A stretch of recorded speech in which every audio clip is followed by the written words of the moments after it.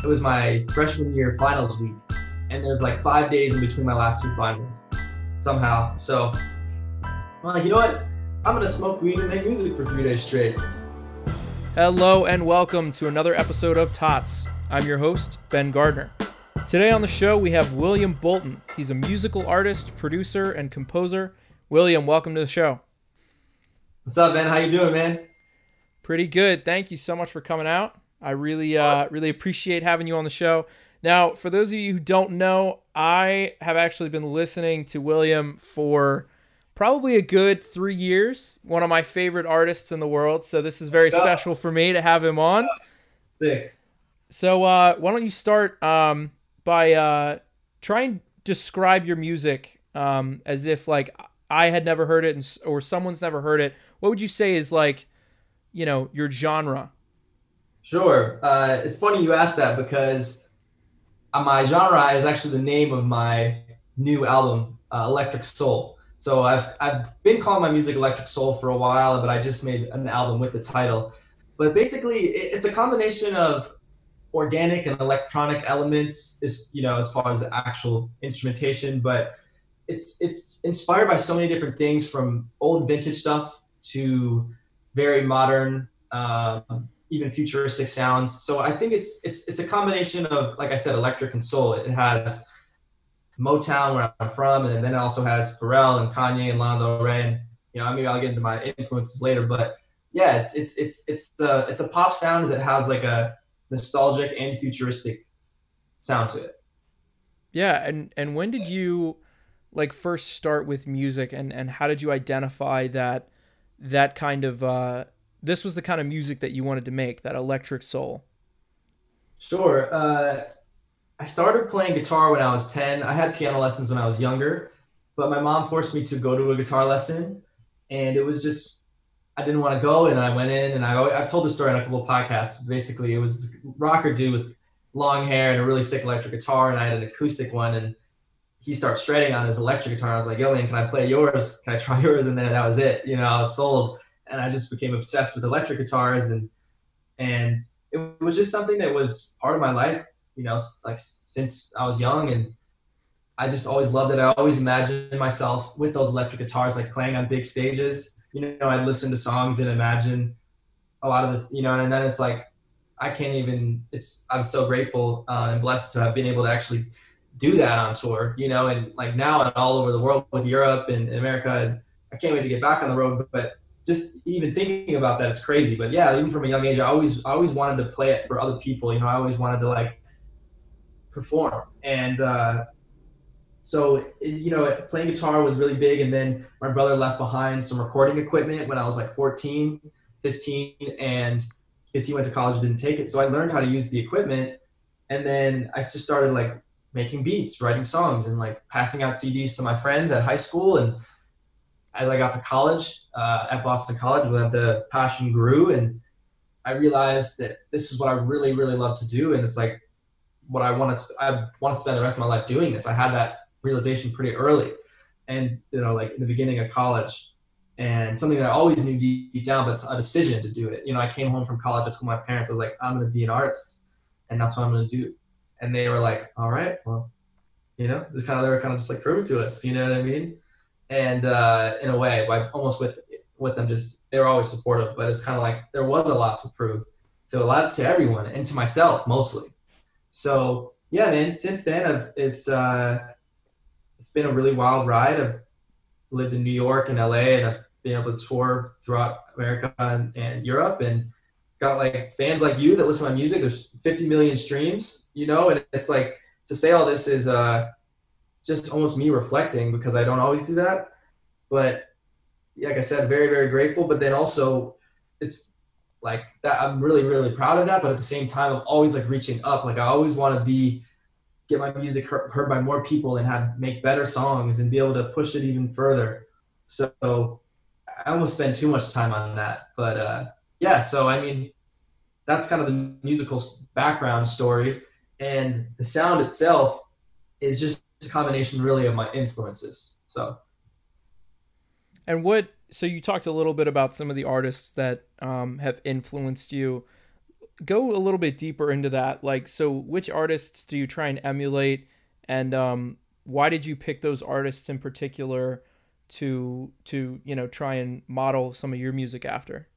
Sick. I love that question. Yeah, because usually it's just, well, who are your influences, and then that's like it. So yeah, so let me, yeah, I'll kind of dig into the depth of the sound, and I think a good place to start it is probably the beginning. So high school, and as a guitarist, I liked classic rock, and then my brother would drive me to school. We listened to Radiohead and we listened to Kid Cudi, and those were two, you know, new bands for me. And then Rat was another one. Like there's just like a few artists my brother would be playing in the car, and then I got like obsessed with and really loved. You know, like I said, Kid Cudi. He was just relating to me. You know, not only was the music so great, but I was just relating so heavily to the lyrics. And you know, I got into trouble in high school, and I could relate to that because I was listening to like a Kid Cudi song. He's telling me how he used to get in trouble, and so I think lyrically, I just connected with him so much. And then Radiohead, I connected on such a sonic level. It was just things I'd never heard before, and I just loved how they were taking so many chances, and like it took a while to even appreciate the music because it was like very complex. So then as I got into high school, I actually was introduced to, it's funny because I'm from Detroit. I've heard all the amazing soul music that came out of Motown, which was like, for anyone who doesn't know, it's, you should, because it's like a massively successful soul and pop label that still exists today, but was founded in Detroit, Michigan by Barry Gordy, and has a lot of, maybe one of the best selling labels of all time, you know.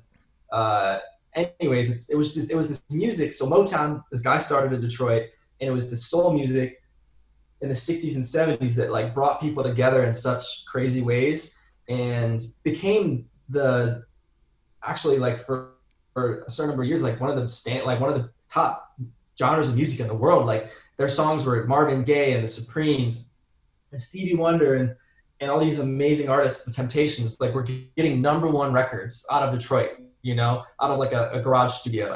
And it was just this soulful music that told such a good story, and it had such a good beat, and it's just so upbeat and so hopeful, and it's just wholesome music, man. So Motown, so I discovered Motown music, and I'm like, I'm from here, I'm from Detroit. And so that really, really kind of set it off for me in terms of like falling in love with a specific music. And Mayer Hawthorne is a modern artist who's crazy because I was listening to him in high school, and I really liked how he was doing soul music. He was kind of doing a rebirth of it, and it's funny because he was like one of my favorite artists in high school. And then now, like I see him at parties. I was like, I said hi to him at Coachella. Like I've opened for him, like I played a show with him, you know. And Yeah, that's crazy. so, and that's like some of those cool things that happen, like as you pursue the dream, like, you know, like all these crazy, like his manager had me out to LA to meet with him, like when I was meeting with managers, like at first. And it was just lots of cool stuff. And you know, it's like, and Mayer Hawthorne's keys player also happens to be this amazing producer, Swish, who I've done a few records with, and I met him because of Mayer. Like, you know, so it's like he produced Mesmerize, which is like my biggest song. So like Sam Wish and Stevie from Onda. So it's like the ways that things kind of connect, and this is kind of getting off topic, but the ways that things happen and connect are so interesting. Like when you really focus on goal and you just don't stop, it's funny. It's kind of like, it makes sense. I was listening to Mayer Hawthorne and was definitely inspired by him early on. Then I ended up meeting with his manager and meeting him and playing a show with him and meeting his keyboard player, who also made one of my biggest songs so far. So it's like it all is a sequence of events that just comes with forward motion, I think. But I got off topic there, so No, you're good. Go as far off topic as you want. yeah, I like what you said about that, and I think there's also, especially in music or in any of these, I guess recorded arts, where you're from has such a big impact on what true. you want to do, who you're interacting with, and stuff like that. And so you being from Detroit, obviously, and being in that area and that influencing you, but you've also moved around a lot for music. So what other places have you lived, and how did those places inspire and influence the music that you make now? Sure. So yeah, man, I think that's one of the biggest blessings is to be able to live in so many places and visit so many places because of music. So basically, yeah, I grew up in Detroit. I went to high school in Royal Oak, and then I went to college in Boston. And I actually still love music, but at the time I hadn't chosen it as a career yet. It wasn't until I got to Boston that I decided, because I went to school for business and philosophy, and it was actually so convenient and such. It was like fate that I lived in Boston because at Boston College I met a good friend of mine, Sean Mehta, who introduced me to my mentor Ryan Leslie, who's an amazing producer and now artist and now tech mogul. And so he was in New York, and so I interned in New York for the summer, right? Because I was at Boston College and I interned in New York, and all of a sudden I'm meeting all these people in New York, and that's where I get my first agent. That's where I get my first manager. And within being in New York for like a year, on and off, because I went there for the summer, but then I would go there like every weekend just to meet people for a show, anything. I ended up like, yeah, like meeting with Atlantic Records like within a year of just being there, like, and releasing music and circulating my name and my music throughout the industry. So it was like such a blessing that it was only 4 hours away, because I was, like I said, it would every weekend I wouldn't necessarily be partying on Friday night. And if I was throwing a wine mixer at my college apartment and performing, and then getting up 5 hours later and going to New York on a bus to catch some show or to meet with someone or anything. So yeah, so New York became a really important city for me because the music industry was there. And then once I graduated college, I actually pretty much right away, well, I moved out to LA for like a month, and then I was in an Airbnb, and then actually I got the opportunity to go on tour with Hoodie Allen. Shout out Hoodie Allen, is a good friend of mine and artist I've produced for and toured with. I produced a song for him, uh, and then now I got the opportunity to go on tour in Europe.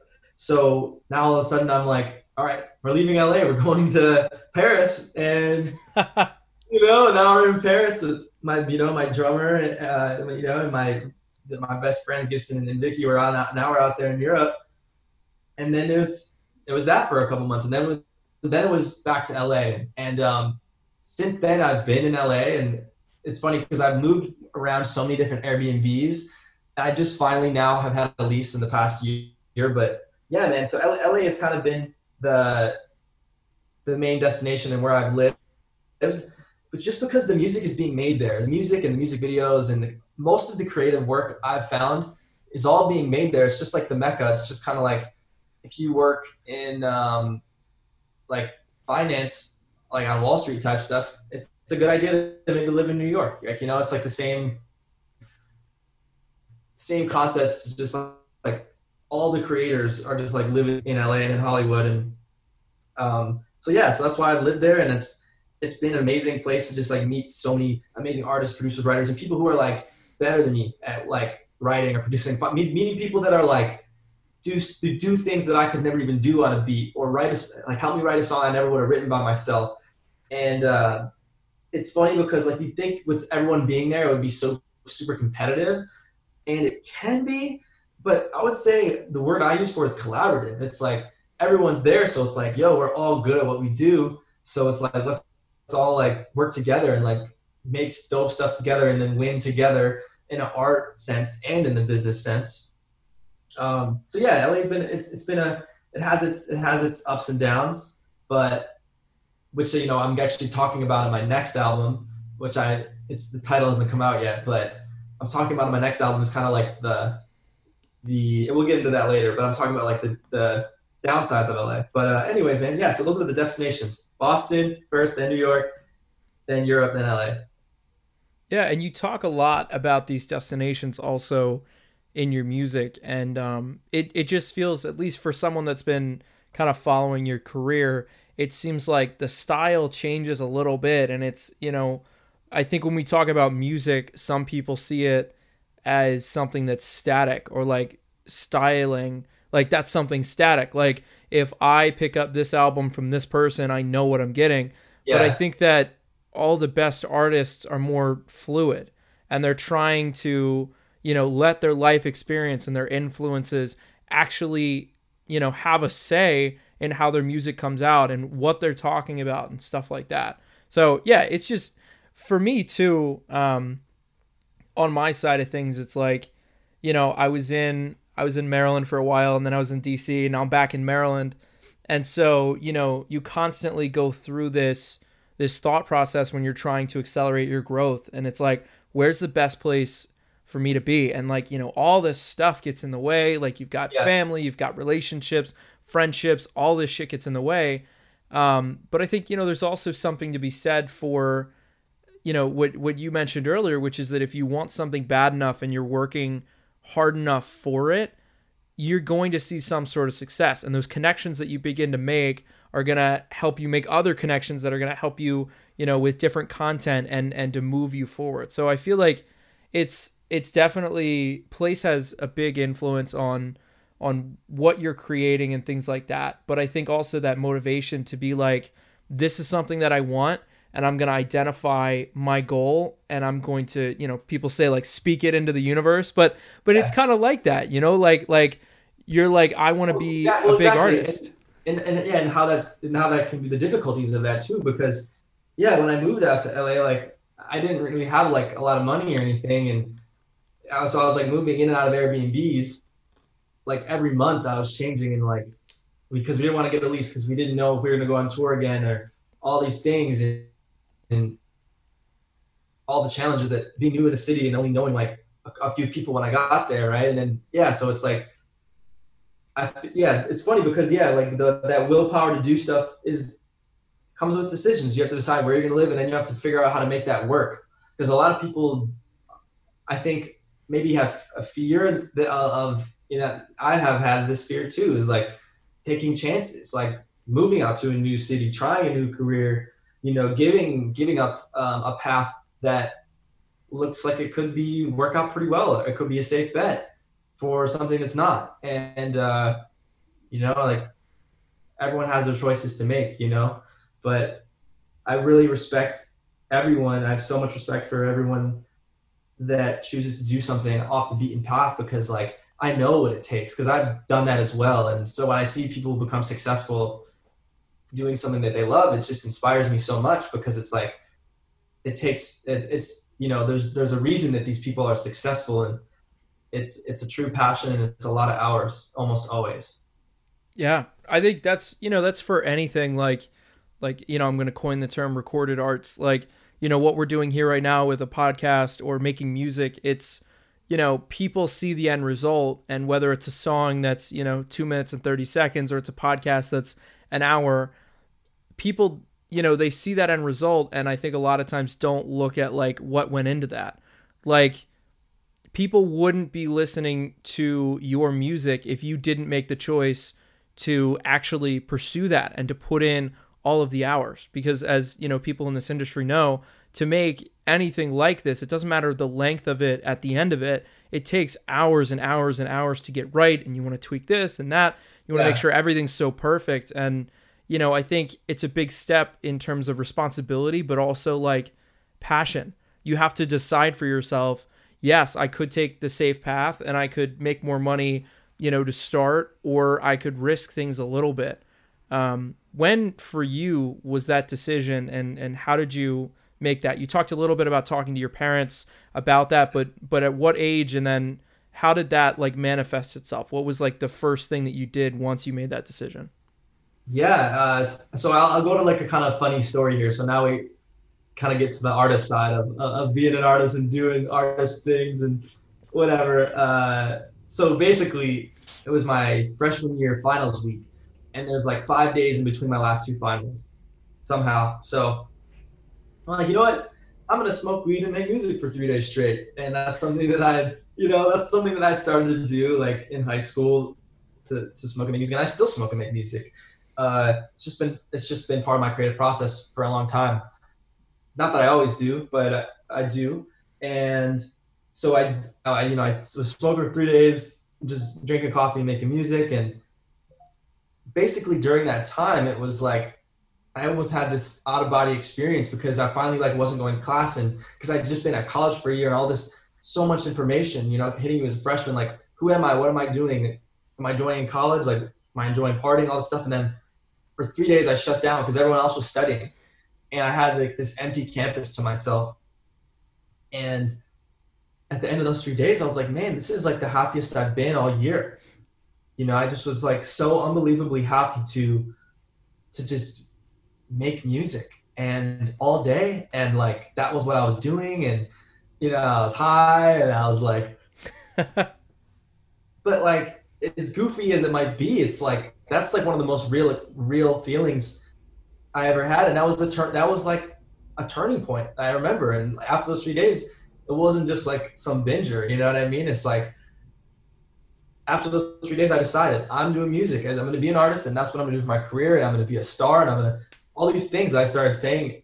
I just decided it's like this is what I'm going to do. And yeah, my parents pulled up to pick me up, and like I said, I told them I was 18 years old when this happened, and um, I feel lucky that I was able to realize that early.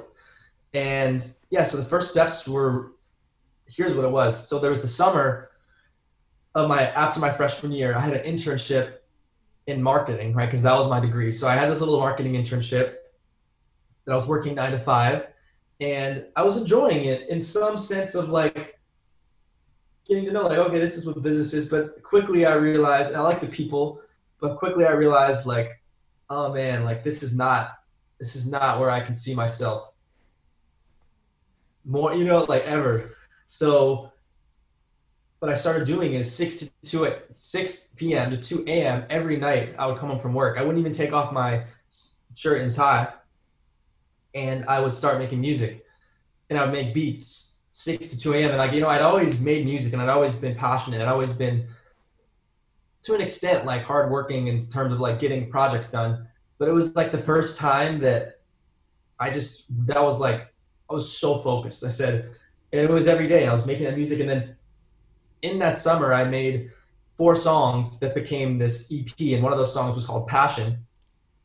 And that song was like so then I came back to school my sophomore year. I'm like, okay, now I have this project, and I put out this song, and then all of a sudden it was like people started reacting to it. It was my family at the end of the summer. They were like, my cousins were like, yo, this is awesome. Let's put this on, like a bunch. And then it was like blogs that were picking it up. And then it was, and excuse me. So basically it was like that summer, the decision turned into a summer, which turned into a song that reacted. And from then on, it's been the continuing thing. Like it's just one step after the other. And every step of my career is like the exact same thing. It's like a summation of an experience and a song and hours. It's just like it's one after the other. But that was like that was the first one. It's not like I'd never made a song. I was making songs throughout high school, but that was the song that was representative of those hours. And everyone works on different timelines. Like some people's first song they release is a hit, and God bless them. I've released a lot of music, and like I said, there's 50 million streams, but I don't have a hit record or anything yet. So I'm working towards that, and I'm okay if it's like my 100th song. Like, you know what I mean? Because I'm still proud of everything that I've done, and I'm.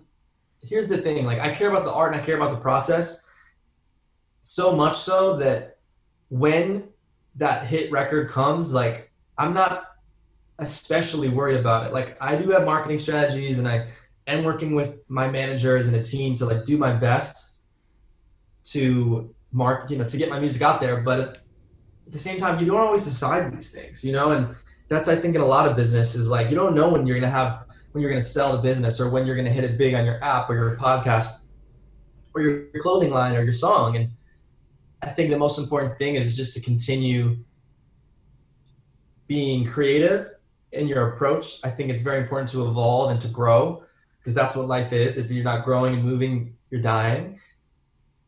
And the other part is just keep going. So, yeah. Yeah, I think that makes so much sense too. And it's like, you talk about that passion, and we talked about that a bit earlier too. If you think that you like something enough to dedicate your life to it at 18 years old. And you're just like, it's not just because you're high. It's not just because you're tired of college. It's Yeah. because you're like, damn, like I want to pursue this, and I think I can do it.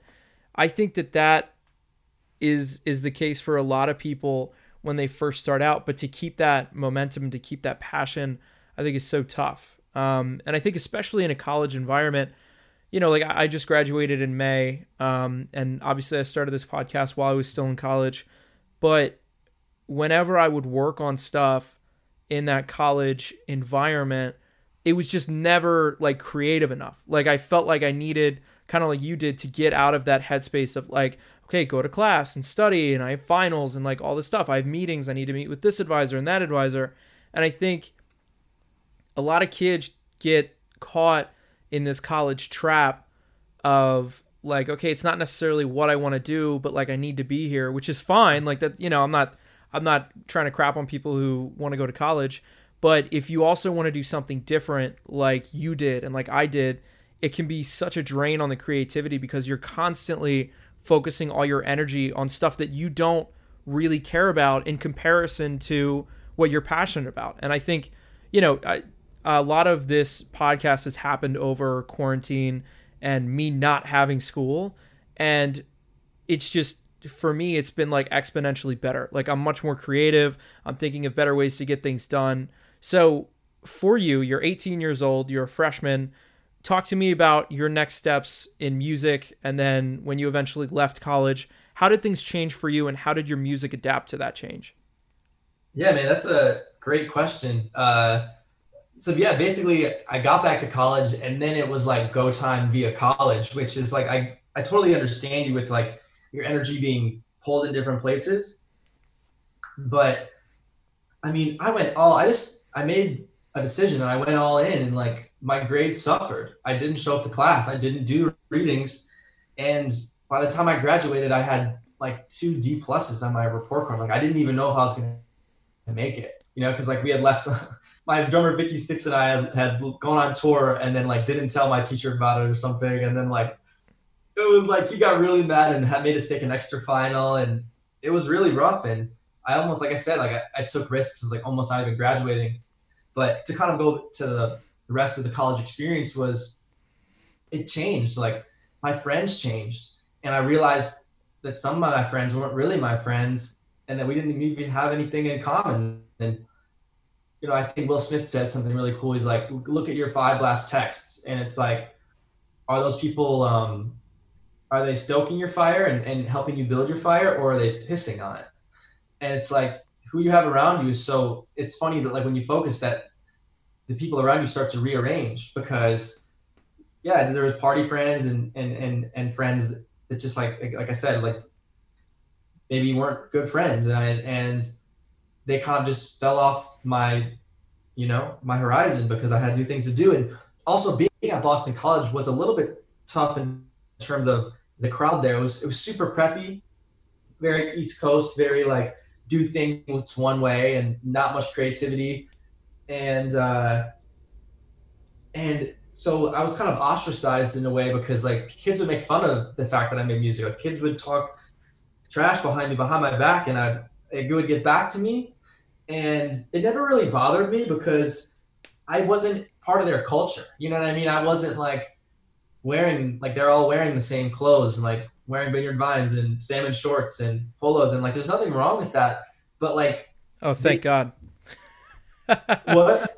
Listen, being an East Coast guy, that's Yeah. my everyday wear, man. I'm just kidding. Oh, it's all right, dude. It's like, do you, and I support all people's like style and whatever, but what I didn't like about it was that they had a certain um almost like resentment for me because I didn't subscribe to that Because culture. you were different, You know, right?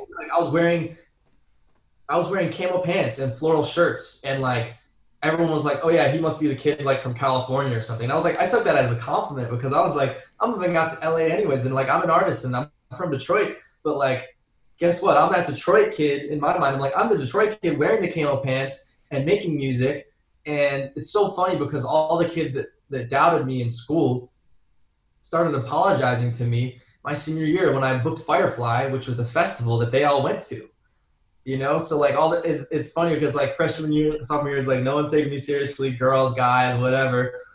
And senior year, I announced, hey, I'm playing Firefly Music Festival, and everyone was like, oh my, like they couldn't deny it anymore. It's because it's I think there's this natural Cain and Abel mentality in people that I don't know if you know that Bible story, but basically, I think there's a Cain and Abel mentality when like people around you that are from similar like area or like let's say you're all in Boston College, like if you start to see someone around like it's in an equal, a peer of yours start to do really well in something that's different, like they don't like it. Like something that it's like there's a certain insecurity.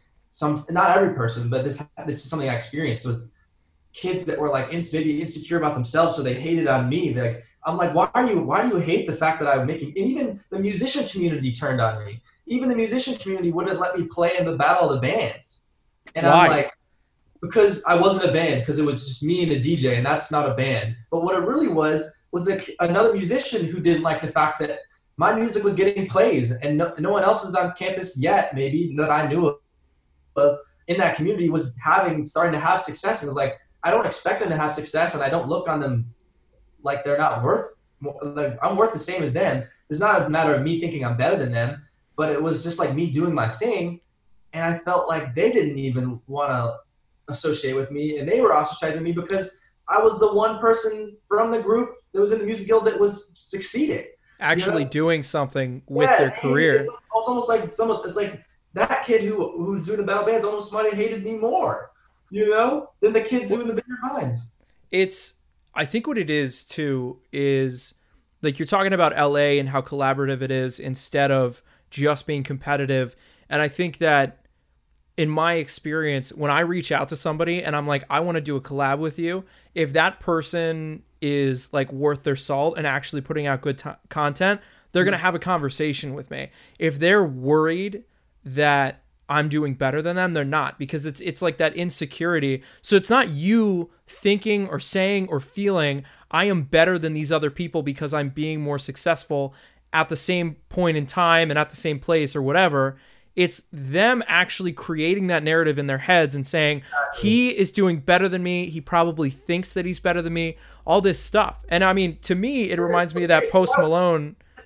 Yeah, it reminds me of Post Malone in Enemies, where he goes, where did y'all go? When I was shit broke, I couldn't even buy smokes. Now your mama wants tickets to my stadium show. All these kids are apologizing to you because they're like, holy crap, this festival that I'm paying money to go see, he actually got booked, and I'm now paying to go see in an extension of the concert or the festival, this person that I've been making fun of. That's crazy.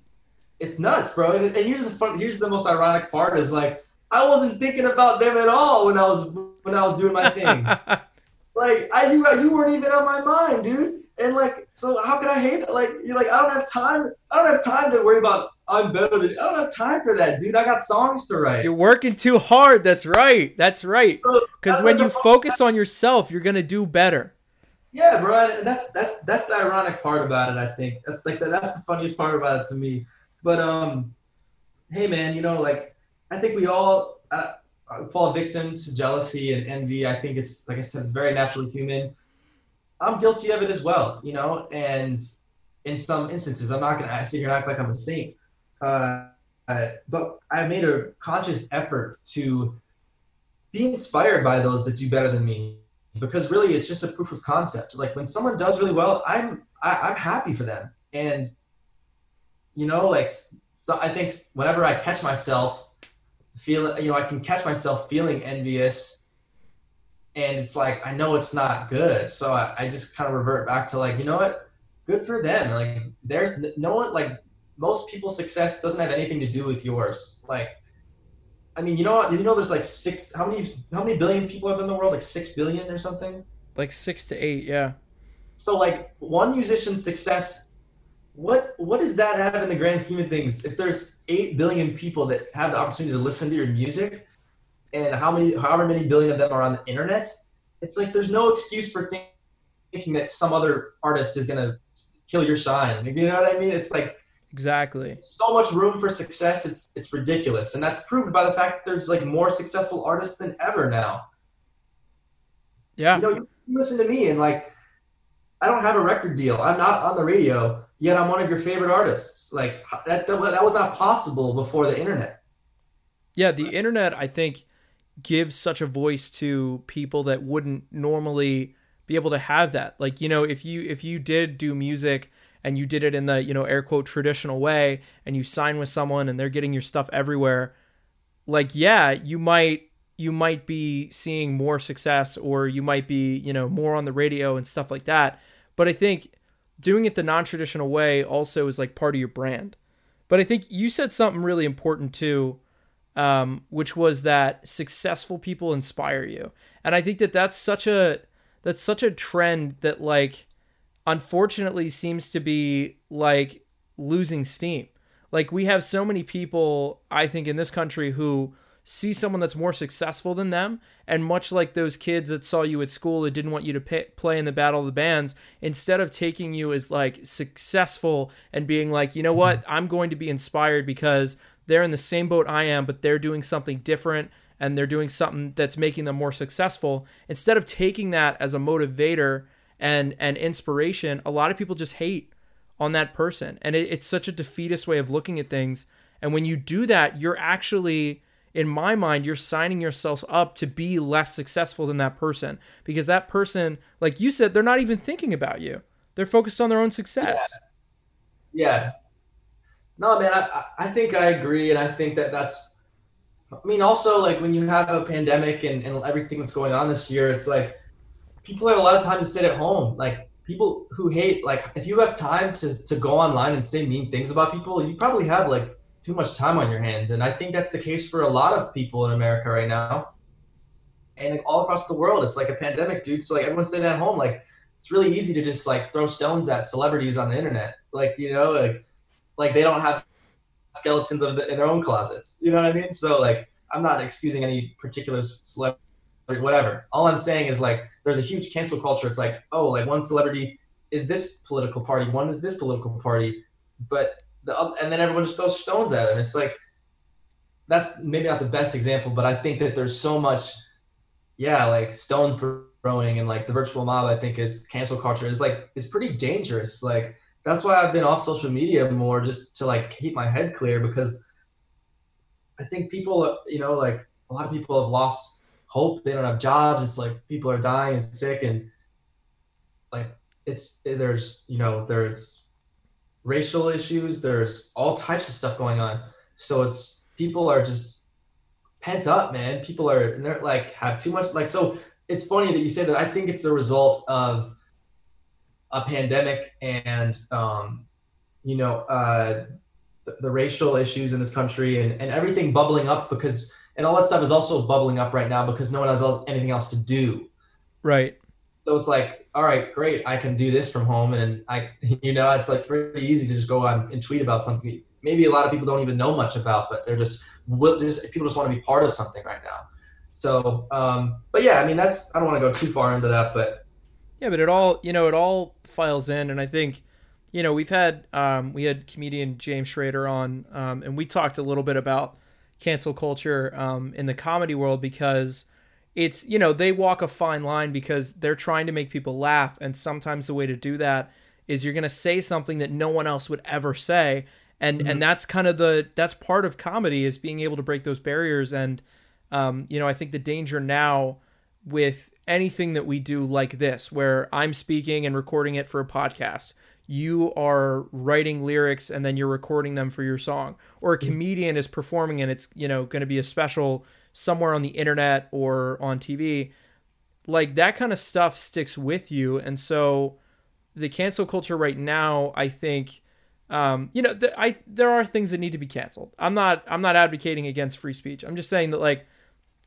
there are certain things where it's more okay, but I think on the whole, what we're seeing with cancel culture is anything that someone doesn't agree with can just get canceled right away.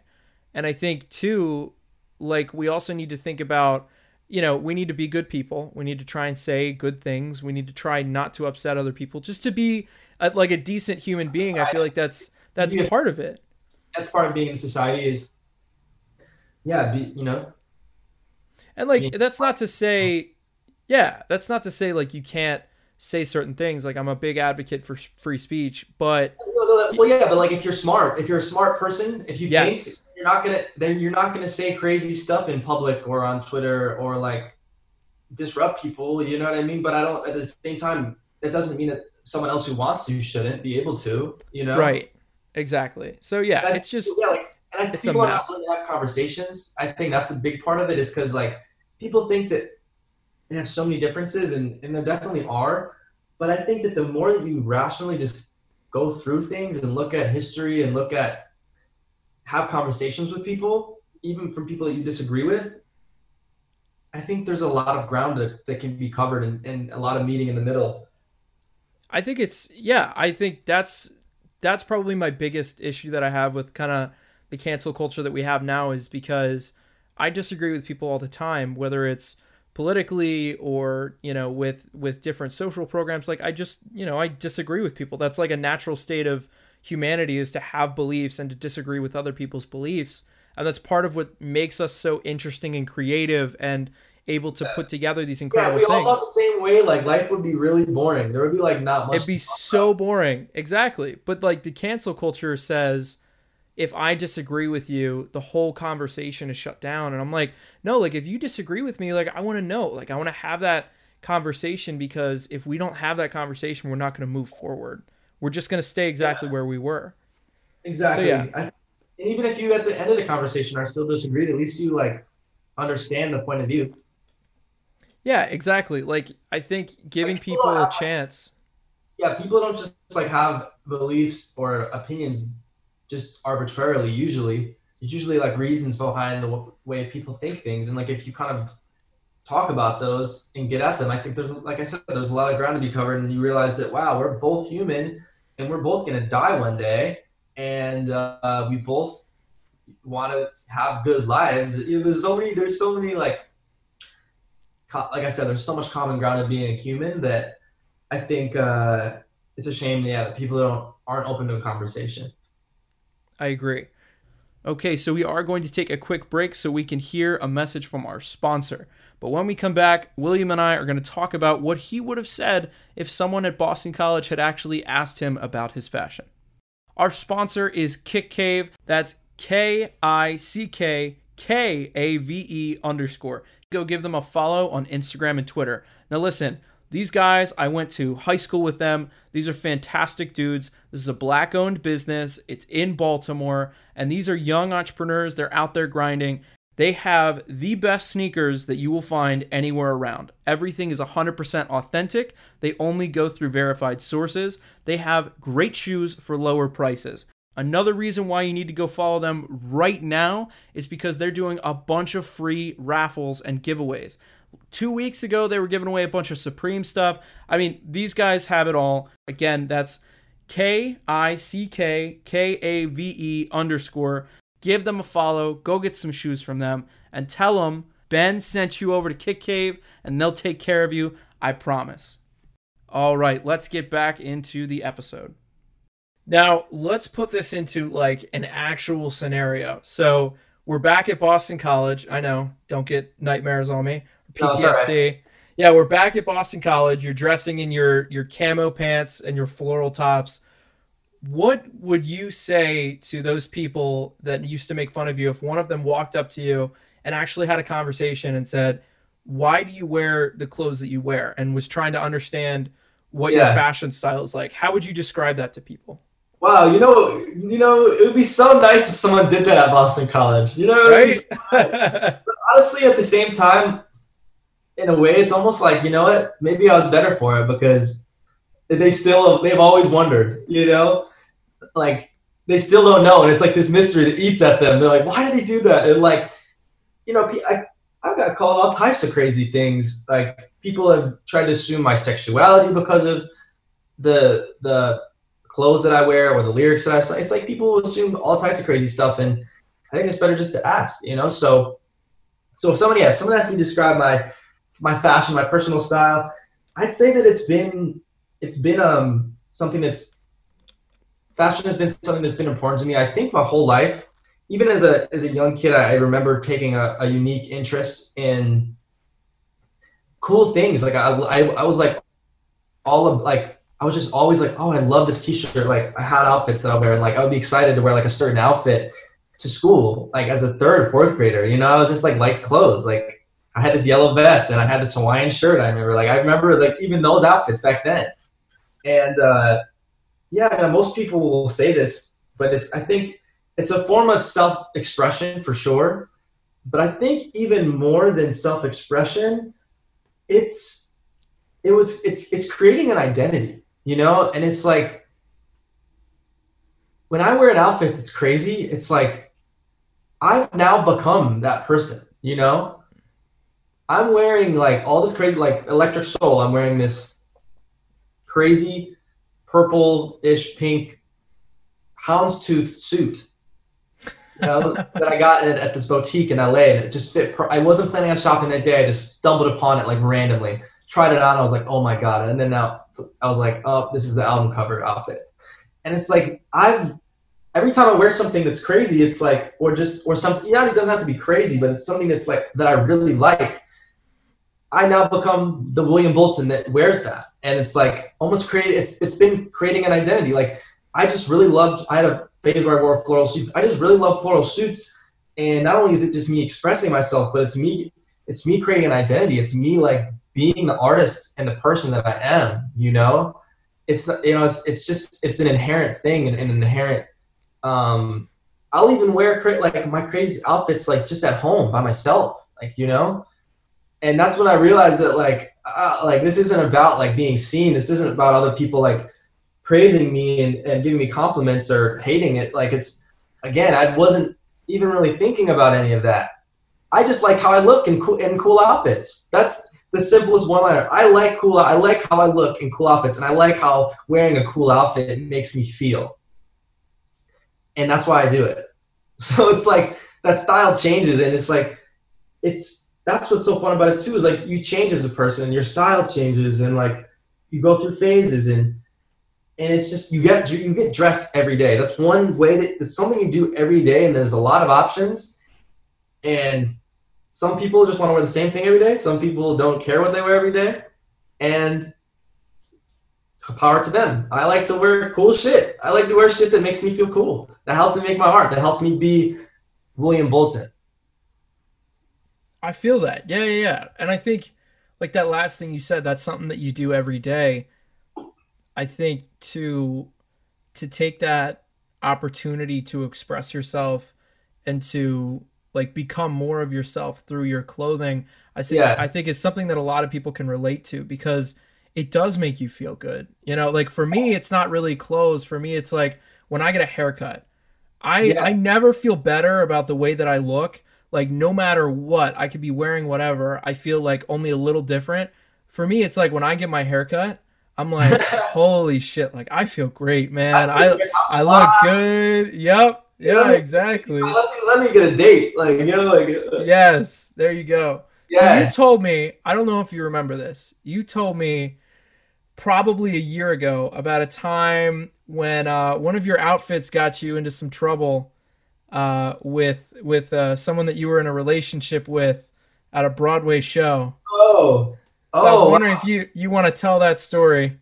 Also, okay, so this is a great story. I actually wrote a song about it. It's a song called "Still Love Me," and uh, it's funny because, like I said, I've always kind of worn crazy things, and it's such a weird thing, an amazing thing to me. That I'm like looking at my desktop, like these pictures that I wore in the high fashion video, and like I love those outfits, and I'm just so glad that I'm an artist and this is my career. Like again, like I'm so grateful that I can be 25-year-old man in America and like wear like a leather jacket with a lightning bolt on it and like it can be cool. Like I can just do that. You know, not everyone can do that in like their office or and that's fine. But I'm just taking a moment of gratitude for still having fashion as part of my life.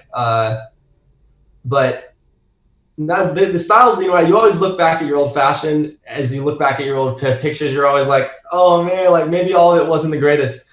And it's funny because I don't really feel that way about my music as much. I think that the music, there's always truth there. And I think there's always truth in the outfits too. And but yeah, maybe I'd like just, it's style is like something that's refined. And I think that my style has gotten better over time and it's like something, yeah, that you kind of improve upon. So maybe like I've seen myself wearing all types of mismatched stuff. And I was like, well, maybe it didn't coordinate the best back then, but the thought was there, the expression and identity was still there. Maybe I just got better at it as I went on, so. Yeah, exactly. But so so Still Love Me is a song about kind of like, what it was inspired by was, yeah, like I had a girl that I dated that was a Broadway singer and actress, and it was like the coolest thing ever. And we made a lot of great music together. She's on a lot of my older songs. We've actually been writing recently too. But so I was at Boston College. I would fly out to like Florida or Arizona to go see her shows because she was on tour for a Broadway musical. And because I met her in New York and we started dating, and it would be the coolest thing ever. Like I would roll up to like West Palm Beach for a weekend, like, still didn't really have much, like I spent all the money on the flight, but like I get to like roll up, she's got a hotel, like I pull up to the Broadway show, like I'm boyfriend of one of the stars in the cast, like I get to know the cast, and like it was like a really, really fun experience for me. I came to appreciate Broadway from a lot because of her. And it's funny, yeah, it's funny because at Broadway shows, like, it's usually formal wear. Like you wear Sunday's best formal kind of wear. And here I was showing up in like floral shirts and stuff.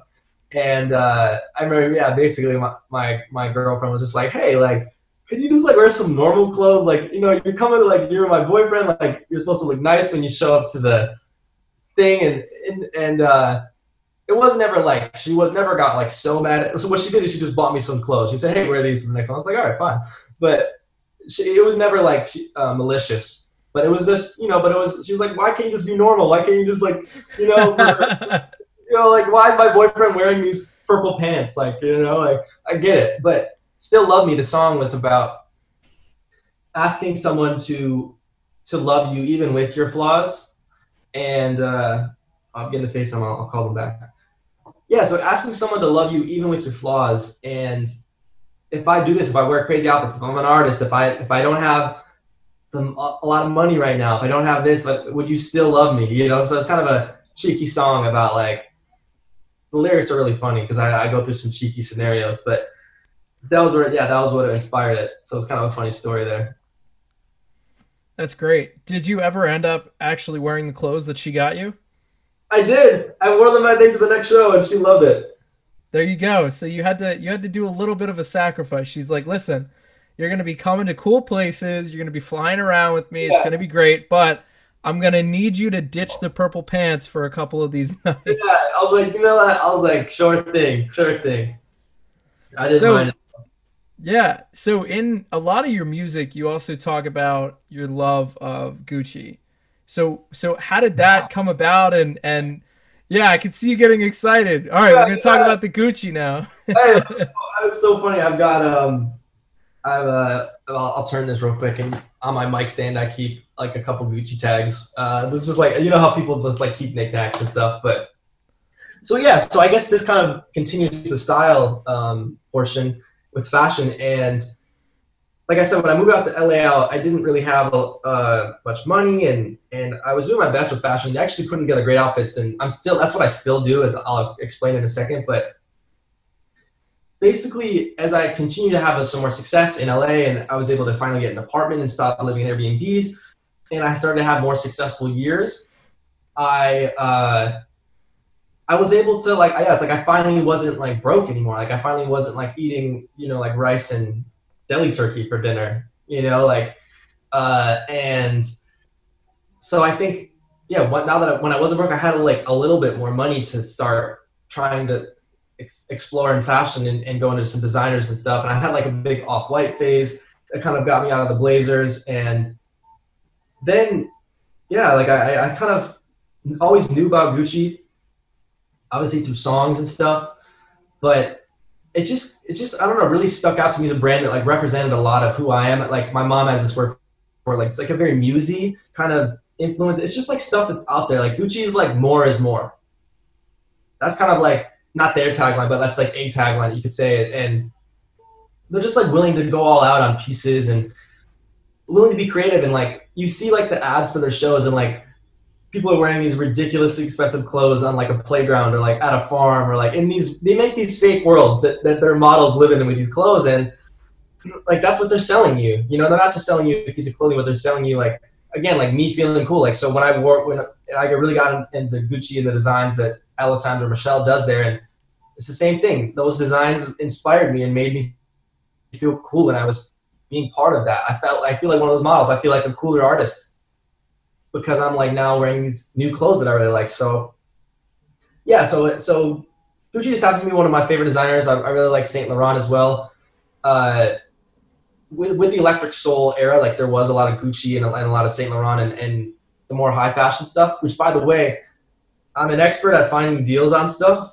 Like I pay so little for the designer stuff that I get. It's because I always get it like secondhand or used.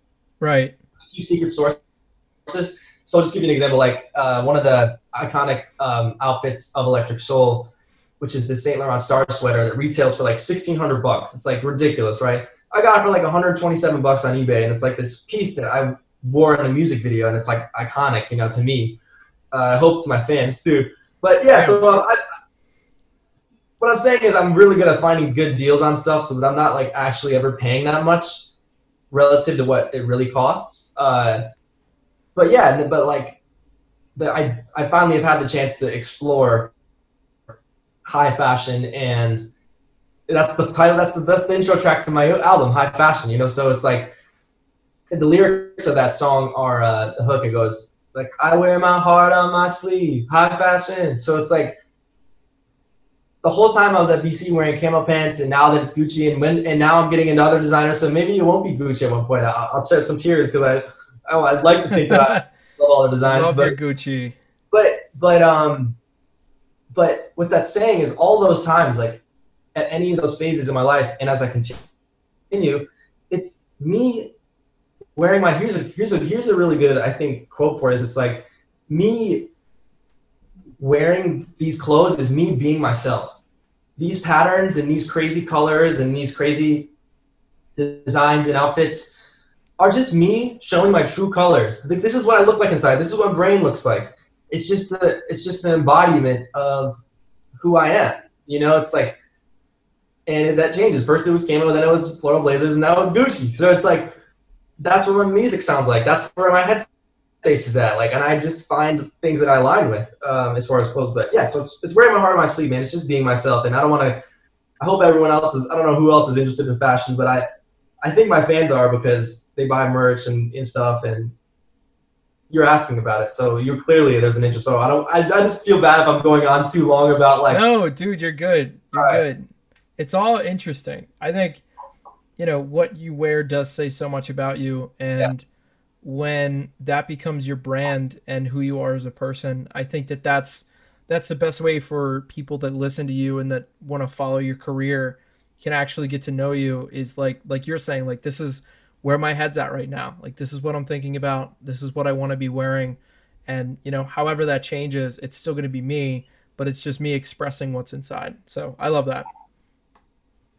No, for sure, man. And I think to that point, it's kind of segue into one of your previous questions. It's like, I remember, like, if you take, excuse me, artists that I really look up to, like Lana Del Rey or Mayer Hawthorne back in the day, I'm a product of the people that came before me. Like, these people had very unique fashion senses, and like Mayer Hawthorne, he was wearing all these old school clothes, and that kind of got me into that. And with Lana Del Rey, it's like her music's so cinematic and her music videos are so dope that like that inspired me to make like music videos that I thought were really cool. And it's like, I think that's an important part of creating something, is like acknowledging those who have come before you, because like it's all just an iteration. It's all just a series of stepping stones of like using what's already out there and then putting your own spin on it. So yeah, I'm not afraid to say that I am a product of Lana Del Rey and Kanye West and Kid Cudi, Radiohead, and all those people. I wear that proudly. Like, like that's why their posters are on my wall. It's like I'm a product of all those people, and those are the people that inspired me to do what I do. Like, so. I love it. Yeah. Well, hey man, thank you so much for coming on the show. I really appreciate it, and hopefully we can have you back in a little bit for a follow up. But yeah, really appreciate it, and thank Yeah, you for dude, coming yeah, on. it was cool, man. I think it was I enjoyed this because it was an opportunity to speak on some things that wasn't just my music. I feel like usually I go like really in depth into music. So maybe next podcast we'll talk about the next album. There we go. Got a new album coming out. Please make sure that you follow William Bolton on Spotify or subscribe. Listen to his music. It's all fantastic, I promise you, no Thank matter you. what he says. And we'll see you next time. Thanks, guys. Peace out. That is going to do it for this episode of Tots. Thank you so much for joining me. I hope that you really enjoyed this. William Bolton is one of my favorite artists of all times, so please go listen to his music again. Also, for us, welcome to season 2. That was our first episode. Guys, we have some incredible stuff planned for you. I'm so excited to share it with you. If you're excited for season 2 as well, and you've been enjoying these episodes, please, please, please take a look at our Patreon. Consider becoming a patron. You can become a patron for as little as $2 a month. That is less than some of you right now are paying for OnlyFans. I'm just saying. Okay, you can become a patron of the podcast. Help us to do what we want to do with this podcast. We just got brand new equipment so that we sound fantastic. We are getting huge guests. You guys are going to love season 2. Please consider becoming a supporter of the podcast through Patreon. If you want to find that link, you can go to our Instagram at Totscast. That is also our Facebook and our Twitter. Please also give us a follow on social media. For a lot of these guests that we have coming out, sometimes I'll do little teasers about the episodes, or I'll release very exciting news about what we're working on. And if you want that inside look at how we make this happen, definitely go follow us on Facebook, Twitter, and Instagram. Mainly our Instagram, which is where we're going to be putting most of the stuff. Now, if you want to listen to more episodes and you're a new listener, you can find us on Spotify, Google Podcasts, Apple Podcasts, any streaming service that offers podcasts, we are now on. So you can check us out there. We will usually fall under Tots or Tots Podcast. Also, we have 2 websites that you can enjoy our podcasts on, www.totspodcast.com and www.marketwithben.com/tots. Thank you guys so much for listening. We are unbelievably excited to share season 2 with you, and we've started now with this episode. We've got some unbelievable stuff coming, and I hope you'll be on this ride with us as we go through it. Have a fantastic week, and I'll see you next Friday.